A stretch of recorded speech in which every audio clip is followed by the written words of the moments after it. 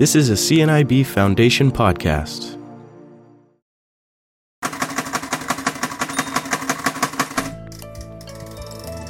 Because Braille. Hi, welcome back to Because Braille. Today in the studio in Toronto, I have Darlene Bogard chatting with me today. And Darlene has been involved with CNIB Braille and production since 1964. That's a very long time to be dedicated to an organization. Darlene, thank you for joining us in the studio today. It's my pleasure. I'm glad to be here. So tell us, what was going on back in 1964? Well, I was a young woman. I had just finished being a high school teacher. I was going to have a family, and I needed something to occupy myself. And that was when students were starting to be integrated into the schools in Toronto. They were the first in Ontario. And so I heard about the Braille class, and I decided to investigate it. And so I started taking the Braille transcribers course. And that lasted for about 6 months at that time. And my very first book to Braille was one that I had actually taught. It was an economics book for grade 12 students. That was the first book you brailled? That's right. Wow, how ambitious. So the Braille transcription course, it was 6 months. Had you had any exposure to Braille before signing up for this? No, I hadn't. Although my mother-in-law had been called a VAD in the First World War, working with blinded veterans, and so she predated the establishment of CNIB, and she was very involved with CNIB, the blinded veterans particularly, and so I knew about CNIB in that way, and she made a suggestion to me that I should come and see what CNIB had to offer. So I always tell the story that I came in my hat and white gloves to a luncheon meeting along with Colonel Baker's daughter-in-law and one other volunteer, and we became members of the Toronto Women's Auxiliary to the CNIB. Were you the first members, or? No, it was a well-established group who did an enormous amount of work for CNIB. And that, of course, it grew into the Volunteer Bureau and volunteers being involved in many, many, many more things. But they were the ones that really established it. And I belonged to that for quite some time, was the president of it as well, and very interested in training volunteers, orienting volunteers about blindness and about literacy and so on. So I did that as well as my Braille. So this Braille transcription course, was it voluntary? Yes, absolutely. And so what was your timeline? Like you said, it was 6 months to take the course. How much work each day or week did you have to put in? Well, they really asked us for about 2 hours a day at least during the course, because you need to keep on practicing. You can't sort of do it one day a week, for a long period of time. So you just keep doing that. And quite honestly, like I got bitten by the Braille bug, and I would rather sit at that Perkins Brailler pounding away than doing housework or just about anything else. It was so challenging. And so tell me about the Braille transcription course. Is that something that's still around today? It is. It's longer, a little more difficult, simply because we have changed our Braille code to include all kinds of technical material like math, science, chemistry, whereas before we had separate codes to do all of that. So the course that I took was purely literary. But today we give a smattering of all of that in the transcribers course. So it's about 8 months now. And when you say that you would sit at the Brailler and practice and turn things out, back in 1964 when you started doing this, what was the process? You would braille did you braille it on the Brailler? That's right. There was no computer, of course. At least I didn't have to do it with a slate and stylus. This is true. Lots of people did. But no, I had to purchase my own Perkins Brailler, and it cost about $200, I think, at the time. And we all did, because CNIB didn't have the money to purchase machines for us, so this was all voluntary. Mm-hmm. And so then we got books from the students, the teachers, and so on. They sent them to CNIB, and they got the hard copy Braille back or a thermoform copy if we kept the master. And we did. We kept masters for many, many years, so that if another student wanted that book, of course, we had the master to run off the plastic copy. Okay, so how long would it take to Braille a book like an economics book? Oh, months. Maybe I'd get 5 pages done a day. When I got faster, maybe 10 pages, maybe up to 15 pages a day, depending. And so by the time a student got a book to you and knew that that was the book they were going to use in the classroom, would the class not have been almost over? It would be in many cases, and that's why we were once again pushing to get books early enough so that we could, in fact, meet the deadlines that the students had. What we did, of course, was rip books up into volume sizes and distribute them among however many volumes there were, that many transcribers, so that we would work at getting that book done as quickly as we possibly could, and then go on to the next one. And of course, some people were faster Braillists than others, and so they would be given the front volumes, and the slower ones would be given the back volumes because the student wouldn't be there for a little while. So that's what we did. We ripped books up. Very rarely did you ever get to Braille one book. And how many volunteers were doing this? Well, it grew, of course, but we had well over 100 volunteers. In Toronto or in across Toronto. Wow. And where did people work from home? From their home. Everybody worked at home. With their own machines that they were expected to provide themselves? That's correct. That's amazing dedication. I think that most of us don't really think about where books come from, certainly not when we were a student. So tell me more about the transcription. So you mentioned now that it's about an 8-month course. Mm-hmm. And if there were volunteers who were interested in doing that, they no longer have to provide their own machines. They right? have to have a computer. Okay. So tell us about that. Yeah, because we use a computer now, so and just about everybody seems to have a computer. But yes, you need to have a Windows-based program on your computer. And so Mac doesn't really work for us.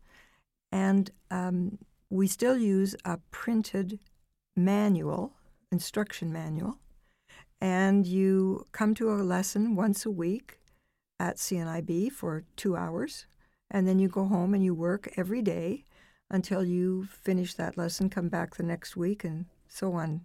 You send your lesson in via email in an electronic file, and the marker will read it either on the screen or probably print it out and read it in what we call simulated Braille, black dots on the screen. Okay. And not like we used to have to read the hard copy Braille.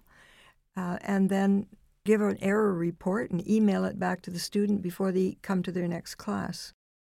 So what makes an ideal volunteer for this kind of work? Well, you have to be interested in literacy, interested in words. You have to be a reader. Somebody who doesn't mind making mistakes and that you just keep working at it till you get it right. Because accuracy is very important in Braille, as you could imagine. One dot makes a big difference in a lot of words. Like we always say, in a recipe, it's the difference between cool and cook. Yes, it is. And so, if you got the wrong thing and really didn't know what you were doing, you might not be able to guess.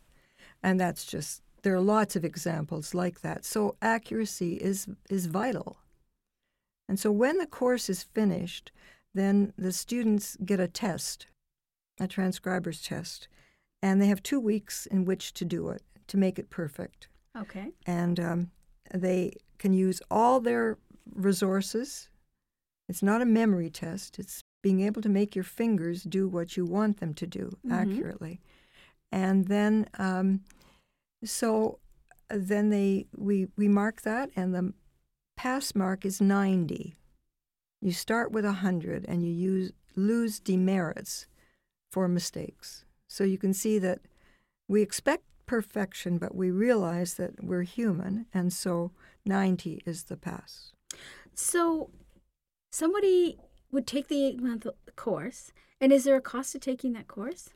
Not if you're going to be a CNIB volunteer. That is in Toronto. We're only speaking about Toronto. Unfortunately, we haven't got subs across the country where we could do this. But if they meet the requirements for being a volunteer for CNIB, then yes, there's no charge for it. We do have a correspondence course based on the same manual and everything that we operate across the country. We have well over 100 correspondence students at any time, and people pay to take that course. And is there an expectation if a volunteer says, yeah, this is something I really want to do, and they take the course, is there an expectation that they would volunteer for CNIB for a certain period of time? We ask for a minimum of 3 years, but what we really expect is a lifetime commitment. Which you certainly have given us. So we've talked about your coming in 1964 and starting what turned into be the volunteer coordination and bringing volunteers to work with us at CNIB. What happened to Darlene after that? Tell me about your journey at CNIB. What else did you do? Well, because I was involved in the library, one of the first things that we did was organize a bunch of librarians to come and do a print version, working with somebody who could read Braille, like some of our new volunteers who could read the hard copy Braille, and to actually make a print catalog of what was on the shelves in the CNIB library, that the student material and that kind of thing, that nobody had access to except the staff who knew how to read the Braille labels and the Braille title page. And so we did that and made that catalog available in hard copy Braille to students across the country. Because remember, this is when students were just starting to be integrated, and they needed to know what books were available, and maybe even let their teachers know what Braille books were available, and maybe some of them would actually, the teacher would be able to choose a book that they could access the Braille copy of. So that's one of the things that we did first off in the library. And, I have lots of stories about things in the library, of course. But then the next thing that we did really was start something called the Braille and Transcriber Committee. And it had staff and volunteer Braillists on it. And we worked to bring the Braille library into print, really, and so that people could access it. And then that became the library division of CNIB. In 1972, I think it was, that I was the first chair of that board for the CNIB library. Now, is this still all volunteer work? For me, yes. Wow. Okay. Continue on. So you've got a division now. That's right. And so, yes, and that was a hard sell to get that accomplished within the agency, and I sat on the national board as a result of that as well. It was the promotion of Braille. It was building the Braille library. And, of course, it just didn't stop with the Braille library. It included the talking book library as well, and the recording studios. And, yes, I remember the old recording studios when I was a new transcriber. They were very interesting. Anyways, we updated them, and then, of course, we got this marvelous facility when we had here. But a lot of work on the talking book production that we did as well. And you were involved with that. So I have to ask the question, which is your favorite? Is it Braille or is it audiobooks? Oh, it's Braille. Why? Because it's something you read yourself. Because it's a personal thing. I mean, I I don't mind listening to something, and if I had no option, that would be wonderful. But to be able to pick up a book and read it and make my own interpretation of it would be the best thing to me. So how do you feel when you hear people say, oh, Braille is a dying art and we don't really need to be teaching little children how to read Braille. They've got all this technology and they don't need that any longer? I just say to whomever it is, let's say it's a parent of a child, would you be willing to have the print taken away from your child? Your other children. That's right. Or to an adult, as I've had, even somebody at the member of the National Council once said something like that.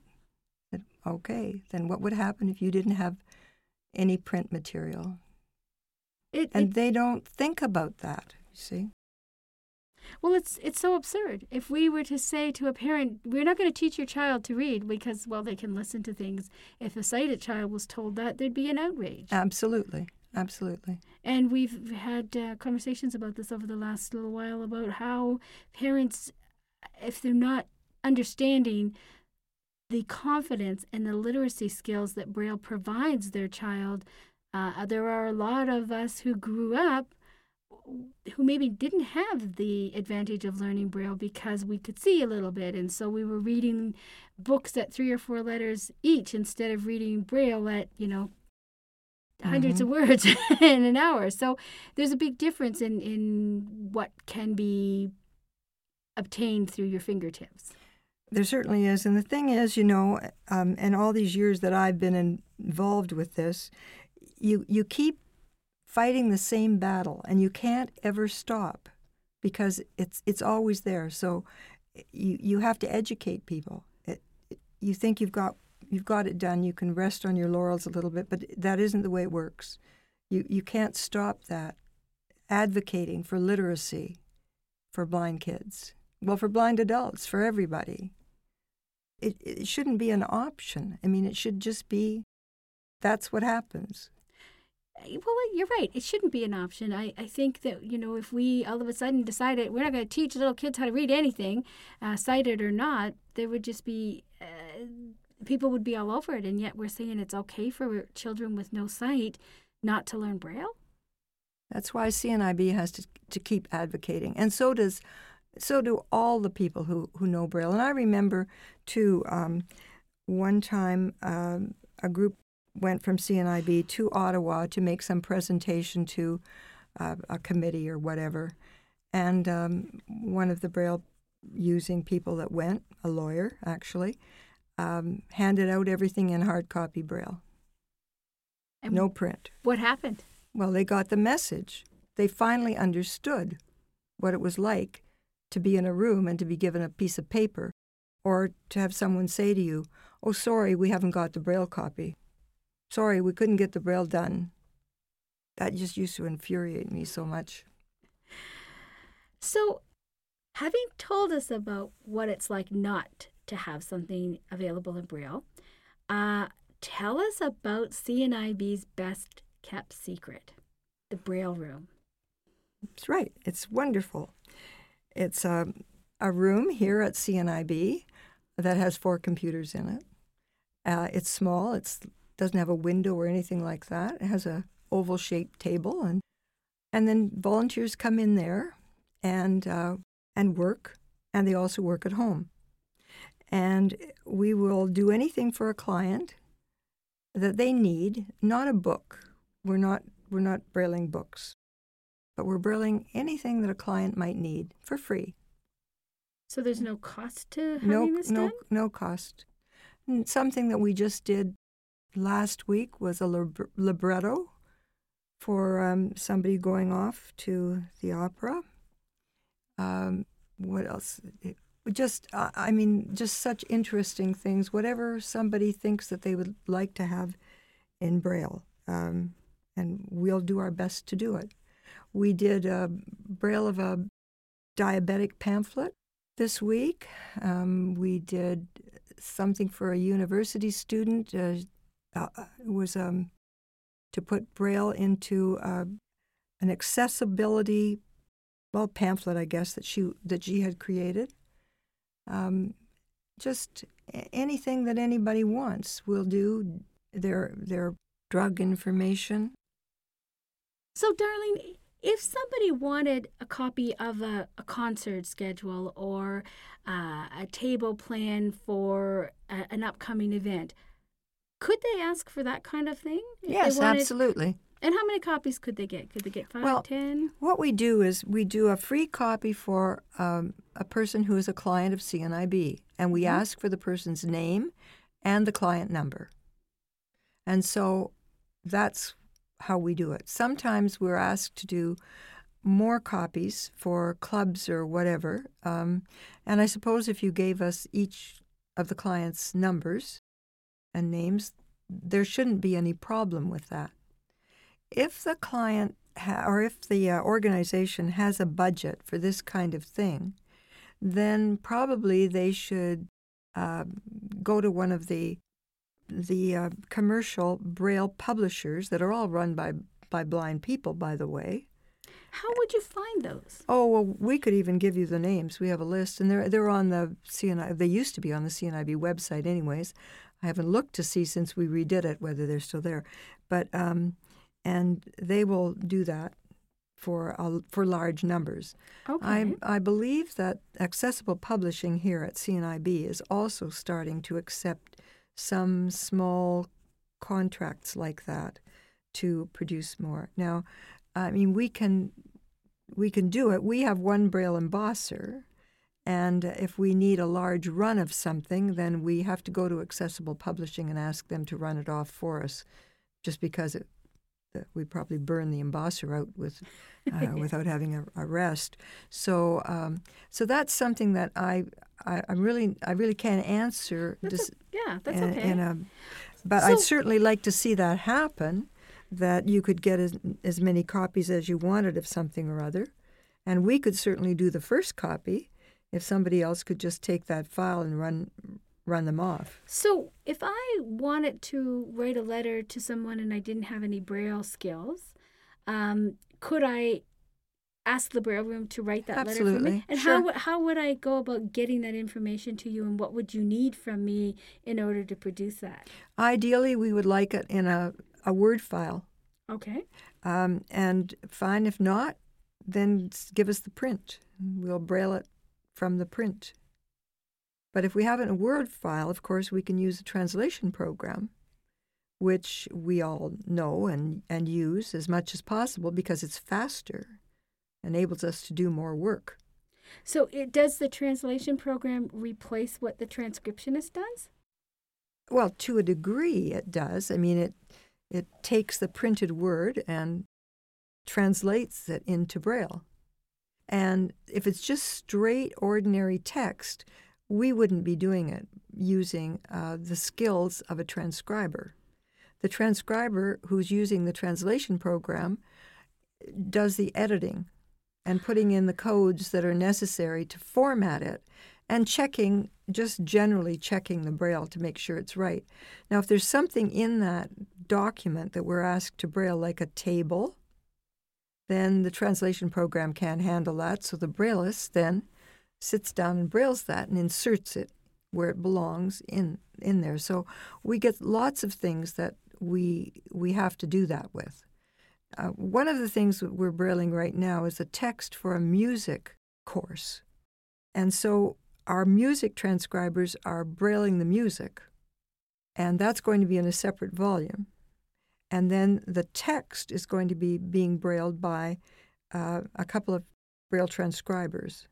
And the nature of the way that the pages are laid out in Braille, to scan that information, it would be all over the place. It just, the scanner goes from left to right. Of course, yes. And so we're doing that by direct entry. The skills of the transcriber are being used to do that, because to clean that file up would take far longer than to Braille it just by yourself. So when you say direct entry, is that typing on... That's 6-key entry, doing Braille. So can you explain how that would look on the computer? You're On not the using computer? using the Perkins to do that. No, you use the 6 keys, the home keys, as a typist. On your regular keyboard. On the regular keyboard. And the keyboard has to allow this to happen with, every keyboard does it, but yes, you use those 6 keys, depressing them 1 up to 6 fingers at a time to make the Braille dots.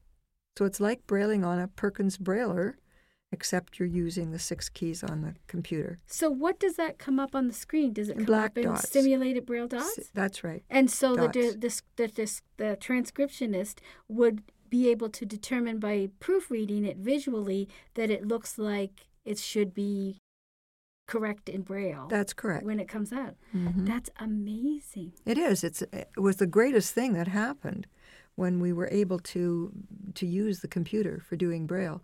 And when you think about what we used to do before, of course, yes, we could erase a dot once in a while from the hand-transcribed Braille, but, they had a way of coming back.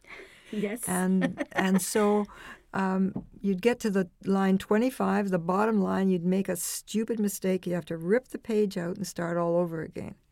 So the computer gives you a Braille eraser. That's exactly what it does. Just the greatest thing, yes. Tell me, though, do you miss the sound of that Perkins? Well, I'll tell you, yes, that it certainly brings back memories. But we have a Perkins Brailler that we're using just about every day in the Braille room. We do all kinds of things like certificates that are in print. We put the Braille on them by hand. Somebody comes in with a birthday card or a wedding invitation or a whatever that they want to give to somebody who is a Braille reader, and we will Braille right on that card in Braille using the Perkins Brailler. As a Braille reader, I've on occasion gotten unexpected thank you notes in Braille. And it makes such an impact on me, as that does much more for me than the Tim cards or any of those other honorary kinds of things. Because if someone has taken the time to figure out how to Braille something for me, the impact is just enormous.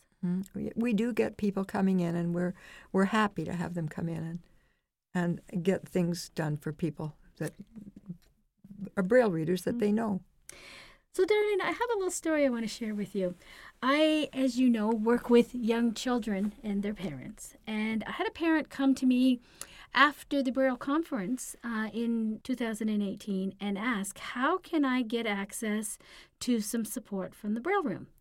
So I linked her up.